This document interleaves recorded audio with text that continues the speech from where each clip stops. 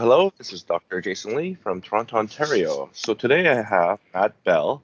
He's a colleague of mine from the US. We sort of became Twitter friends, and it turns out we've been facing some of the same frustrations in terms of immunoglobulin replacement therapy. And specifically, we're talking about subcutaneous immunoglobulin that is used to usually supplement as supportive care for patients with either cancer or they're born with some kind of immune problem. So, welcome, Matt. Sorry, Mel. I don't know why I called you Mel, but tell me about yourself.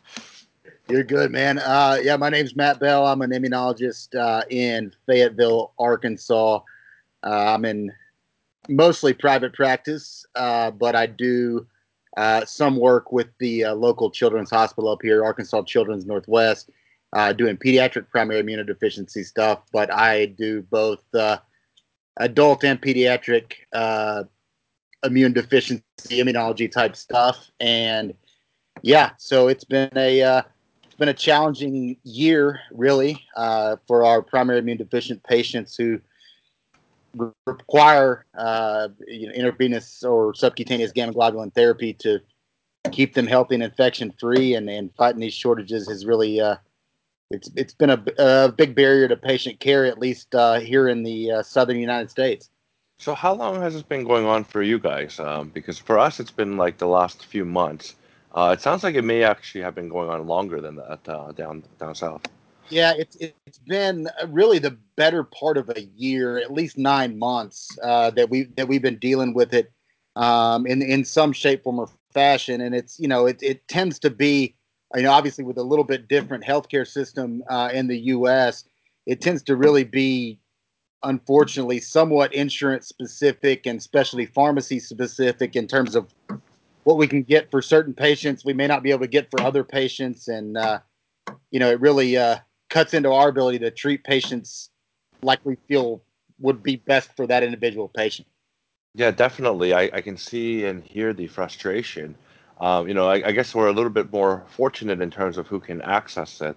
So we have a service called Canadian Blood Services. It buys sort of all the IG products and all blood products for all of Canada except for Quebec, which thinks it's its own country. They have their own little thing, but so we get this stuff, and patients don't have to really pay out of pocket for much. Really just supplies and needles and things like that. So it becomes somewhat more affordable. But yeah, like I don't know if you knew this, Matt, but IG is actually considered a strategic national resource for the U.S.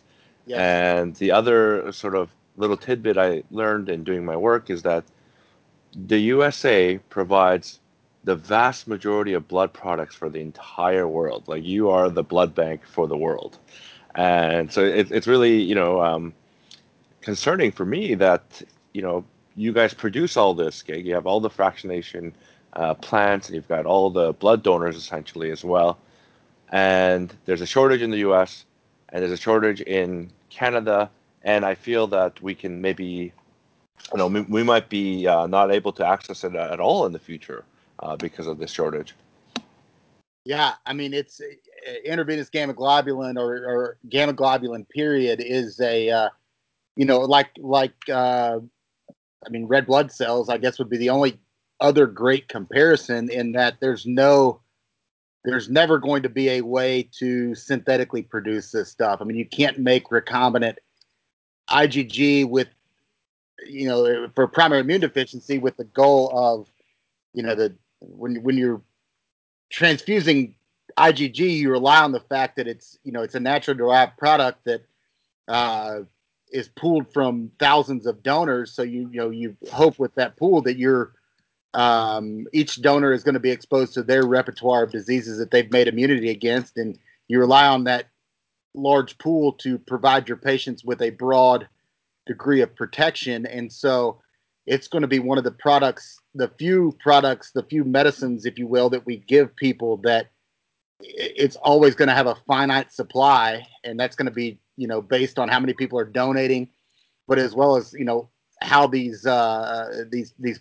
companies that pool it and clean it and do everything else are able to produce it. And so that's what's really kind of frustrating about it is that you know that the supply is finite, and you know that this may be an issue that we face for quite some time.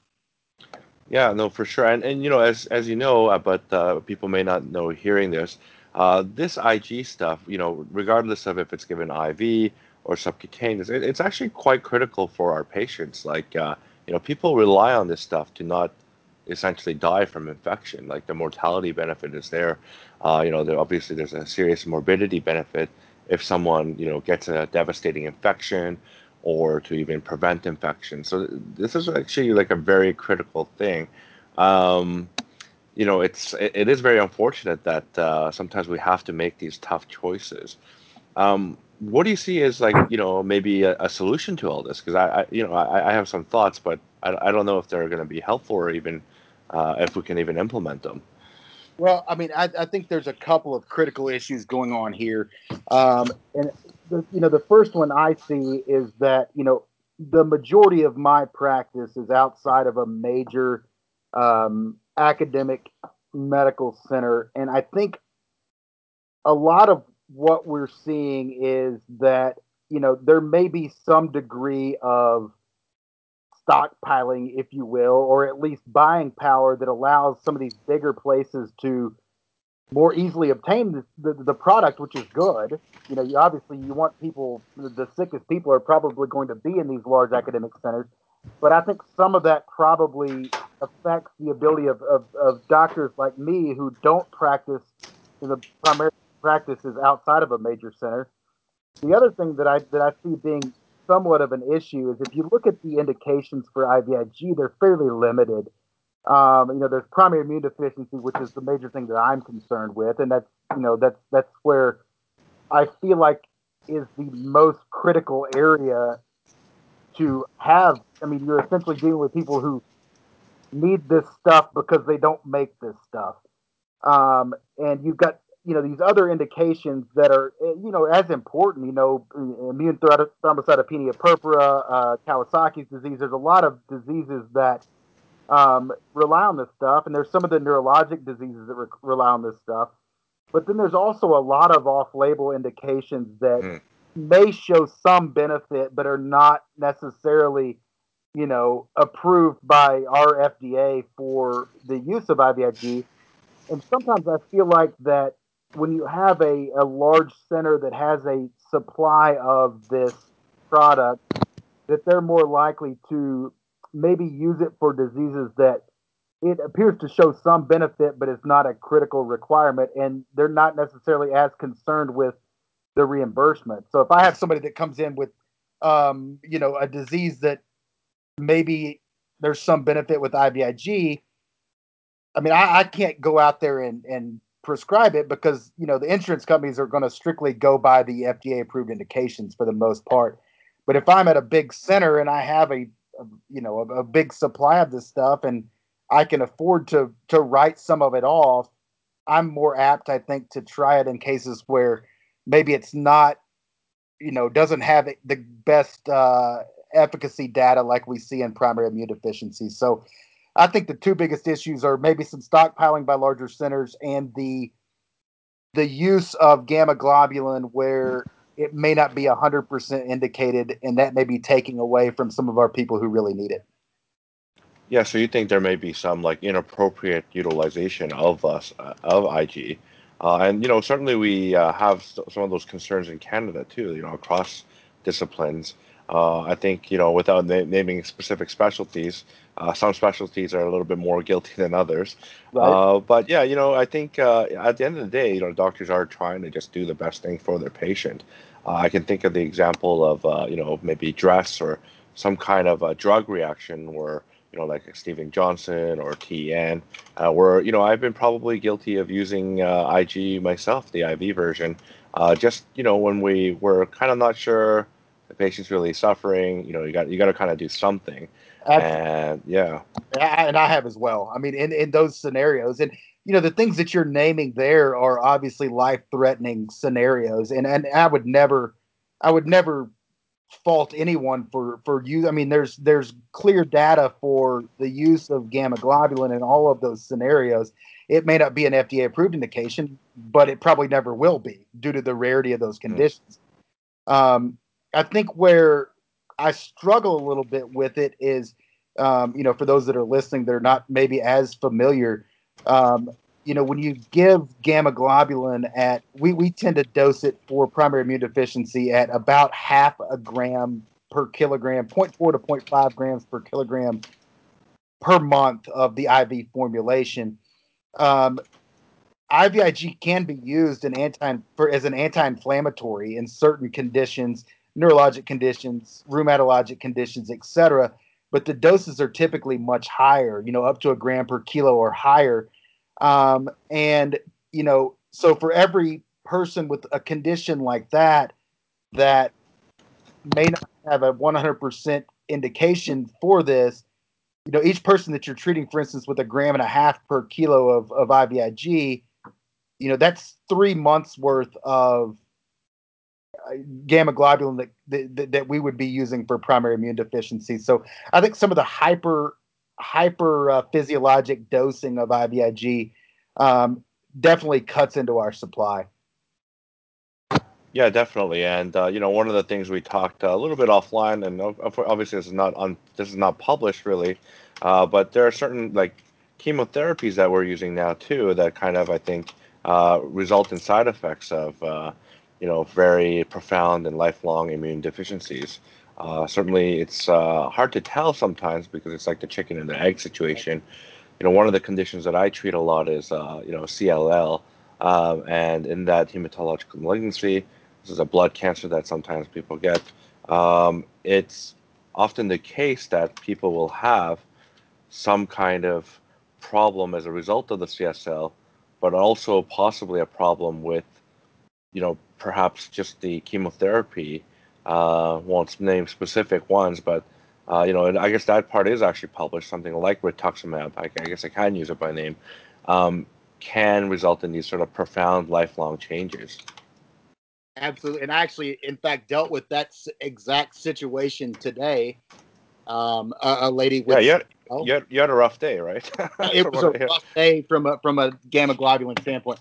Yeah, dealt with a lady today with CLL that one of the local docs sent over to us, and we did an immune workup on her, and she'd received 2 doses of rituximab about 9 months ago, and yeah, I mean she's got a low IgG level. She struggles to respond to her vaccines, and is getting recurrent infections. And so, I mean, at that point, like you said, it's a chicken or the egg. But at the same point, you've got to deal with the problem, and you've got a lady that has a humoral immune system that is not working appropriately and is suffering because of it. And so, yeah, I mean, you that's kind of what you have to do in this situation. And it's obviously not a transient issue. I mean, it's been 12 months, and she's still dealing with this. So this is a lady that we're probably going to have to try to put on gamma globulin, and would we have had to do that anyway? Who knows? But it's hard to ignore that.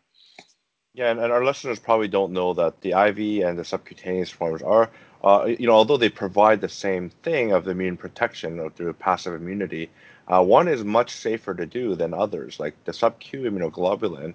Actually, I think I actually wrote. I don't know if you're part of the Southern Medical Journal, but when sub-Q was really taking off, I actually wrote a little paper just kind of looking at different side effects and what people can expect with the side effects of both sub-Q versus IV. So IV, is pretty safe. It doesn't really cause enough side effects to warrant, doing it in the hospital. You can kind of safely do that in the home, at least according to our ORBCON guidelines. Those are our Ontario, transfusion guidelines. But I heard in some cases, some people do get IV forms at home, and sometimes what happens is one of these rare but devastating side effects, like transfusion-related lung injury. Yeah, absolutely. And we talked a little bit earlier. Literally within the last, I don't know, 5 hours, I got a phone call from one of my patients who is she's 48-year-old lady with a disease called common variable immunodeficiency, where she has essentially a qualitative defect in her ability to produce antibodies. She has the cells that are capable of producing it, but she just doesn't make it very well, and she obviously struggles with recurrent pneumonias and recurrent sinusitis, etc. And we had started her about 2 years ago on subcutaneous immune globulin replacement. She was doing it at home, doing great. I mean, we'd significantly reduced her number of infections. And the particular product that we were using was one of the products that was affected by this shortage. And so we were informed, obviously, that they were not going to be able to get this product for her. And she is here in the States, we obviously have Medicaid, which is for low income folks.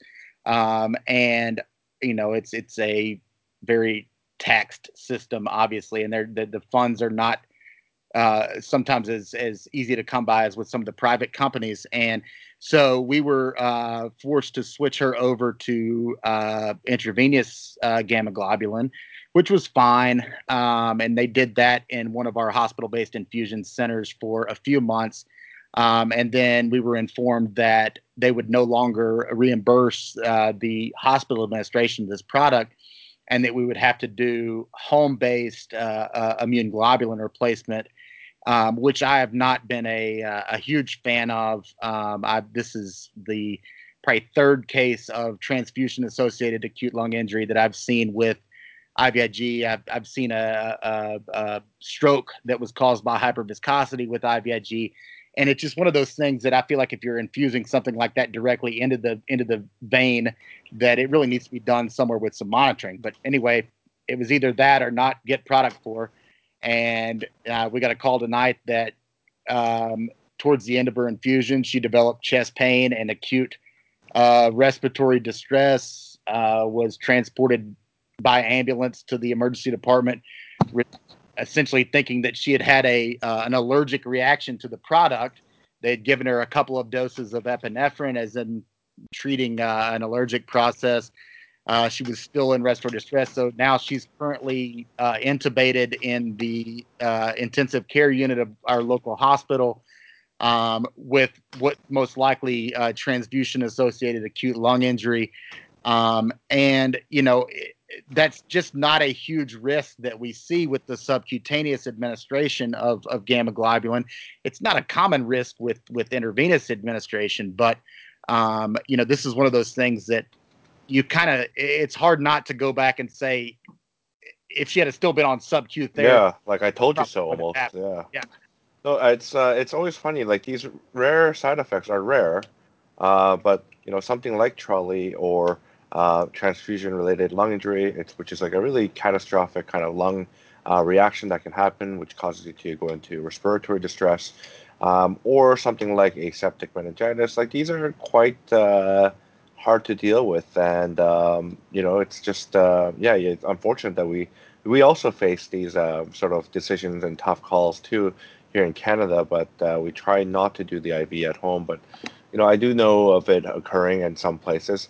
Sometimes it's hard, like on a practical level, to do such high dosing in terms of getting those 1 gram per kilogram and the much higher immune modulating doses to actually help patients, and because the volume you just can't physically put that much in subcutaneously.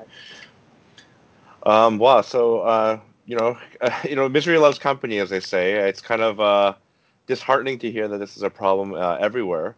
But yeah, I do kind of worry about the future of this, our field and what this means or the implications are for patients. Yeah, I mean, it's the thing about it is this is you're talking about a small group of patients in the grand scheme of things. I mean, this is we're not dealing with shortages of all of the high blood pressure medicines or all of the medicines to keep people from having blood clots and things like that. But we are dealing with a shortage of a medication, if you will, that is 100% life prolonging for people. I mean, this is something that prior to the 1950s, if you had a disease like, for instance, X-linked agammaglobulinemia, which is a complete absence of the B cell, which is the antibody producing cell. I mean, these people died in early childhood, and now in 2019 we have the ability to let these people live a completely normal, healthy, long life. unless you take away their lifeblood, if you will, which is gamma globulin, and we just Literally lifeblood. Yeah, really, literally. and Yeah, if we it's figure out a better way to you know, whether it's regulate the usage of it or regulate the the supply of it, um, this is going to be something that is a could be a problem for the foreseeable future. for sure. It's a very unfortunate problem. Maybe the next time we speak, there will be some solutions. Thank you very much, Matt. It's a pleasure, finally getting to chance to speak to you, outside of Twitter, and I look forward to seeing you in Houston. Absolutely. Well, thanks for letting a good old cowboy hat wearing boy from Arkansas get on here and talk to you. All right, sounds good. See you, man.